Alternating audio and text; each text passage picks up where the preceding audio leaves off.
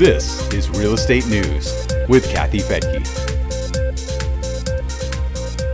Single-family build-to-rent homes are becoming more and more common. With a sustained demand for rentals and a lack of housing in many markets, many builders are choosing to build homes designed specifically as rentals.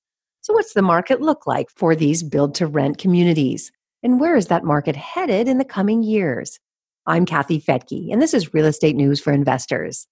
The National Association of Home Builders recently published a report that compares build-to-rent single-family homes to new for-sale homes. It's not a huge part of the new construction market, but it is significant. From the second quarter of 2018 to the second quarter of this year, about 5% of single-family construction was dedicated to new rental homes. That's about 42,000 homes, or 1 out of every 20 new homes. According to the NAHB, the rate of construction has remained consistent over the last year or so, while other forms of construction have tapered off.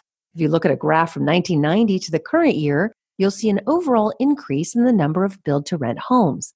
There were several spikes in the midst of the housing crisis and the subsequent recovery as foreclosures turned many people into renters. But the graph is still headed in an upward direction to this day. The NAHB says that some 5 million single-family homes were added to the rental universe since the Great Recession began. Most are older homes that have been turned into rentals, and that continues to be a primary source for single-family units.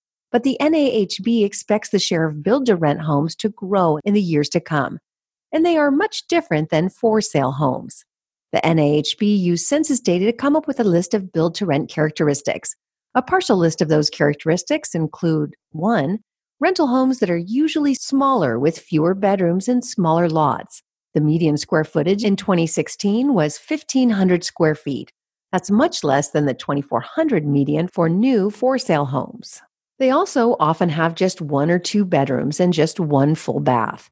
As for lot size, the median for a build-to-rent is 6,200 square feet, compared to 8,500 square feet for new for-sale homes.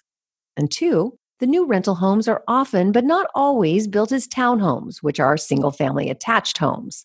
3, building design often consists of wood frames and vinyl siding. And finally, a one-car garage or no garage at all are common. The analysis includes many more details on the differences, along with a map of the U.S. showing their distribution.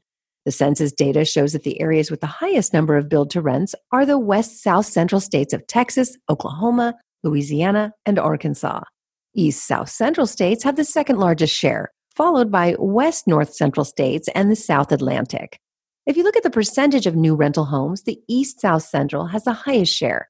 New England is second in that regard. There's also a big difference in price between build-to-rent homes and new for-sale homes. The NAHB report shows that 2016 median permit value for the rentals was $175,000, compared to $211,000 for new for-sale homes. It found that 40% of the build-to-rent homes had a permit value less than $150,000. While about 25% of new for-sale homes were at that price point.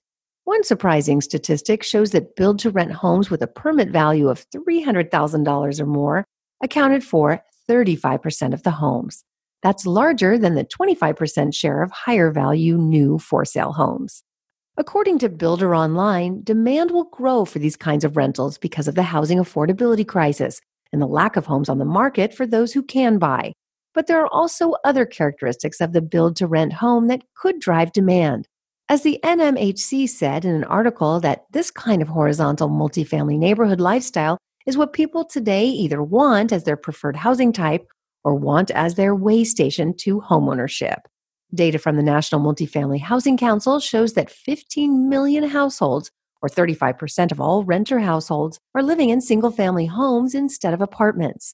These statistics are a tribute to the need for single-family rental housing in general, whether it's a renovated existing rental home or a newly built rental home.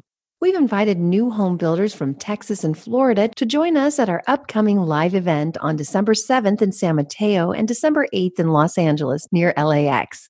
If you'd like to learn more about how to acquire brand new single-family rentals in Dallas, Houston, Orlando, Tampa, or Jacksonville, come join us. It's free and there's never any pressure to do anything. Just come and learn. You could sign up at realwealthnetwork.com. Just click on the Learn tab. You'll also meet property managers from those states, and I'll be giving my 2019 year-end wrap-up, which is a time when we look at my New Year predictions earlier this year in January and see if I came close. Plus, I'll give some great stats on where the markets are headed in the 2020s. If you want to learn more about the single-family rental industry in general, along with data on the most landlord-friendly areas with the strongest cash flow and the greatest potential for growth, visit newsforinvestors.com and just click on the Invest tab. I'm Kathy Fettke, and this is Real Estate News for Investors.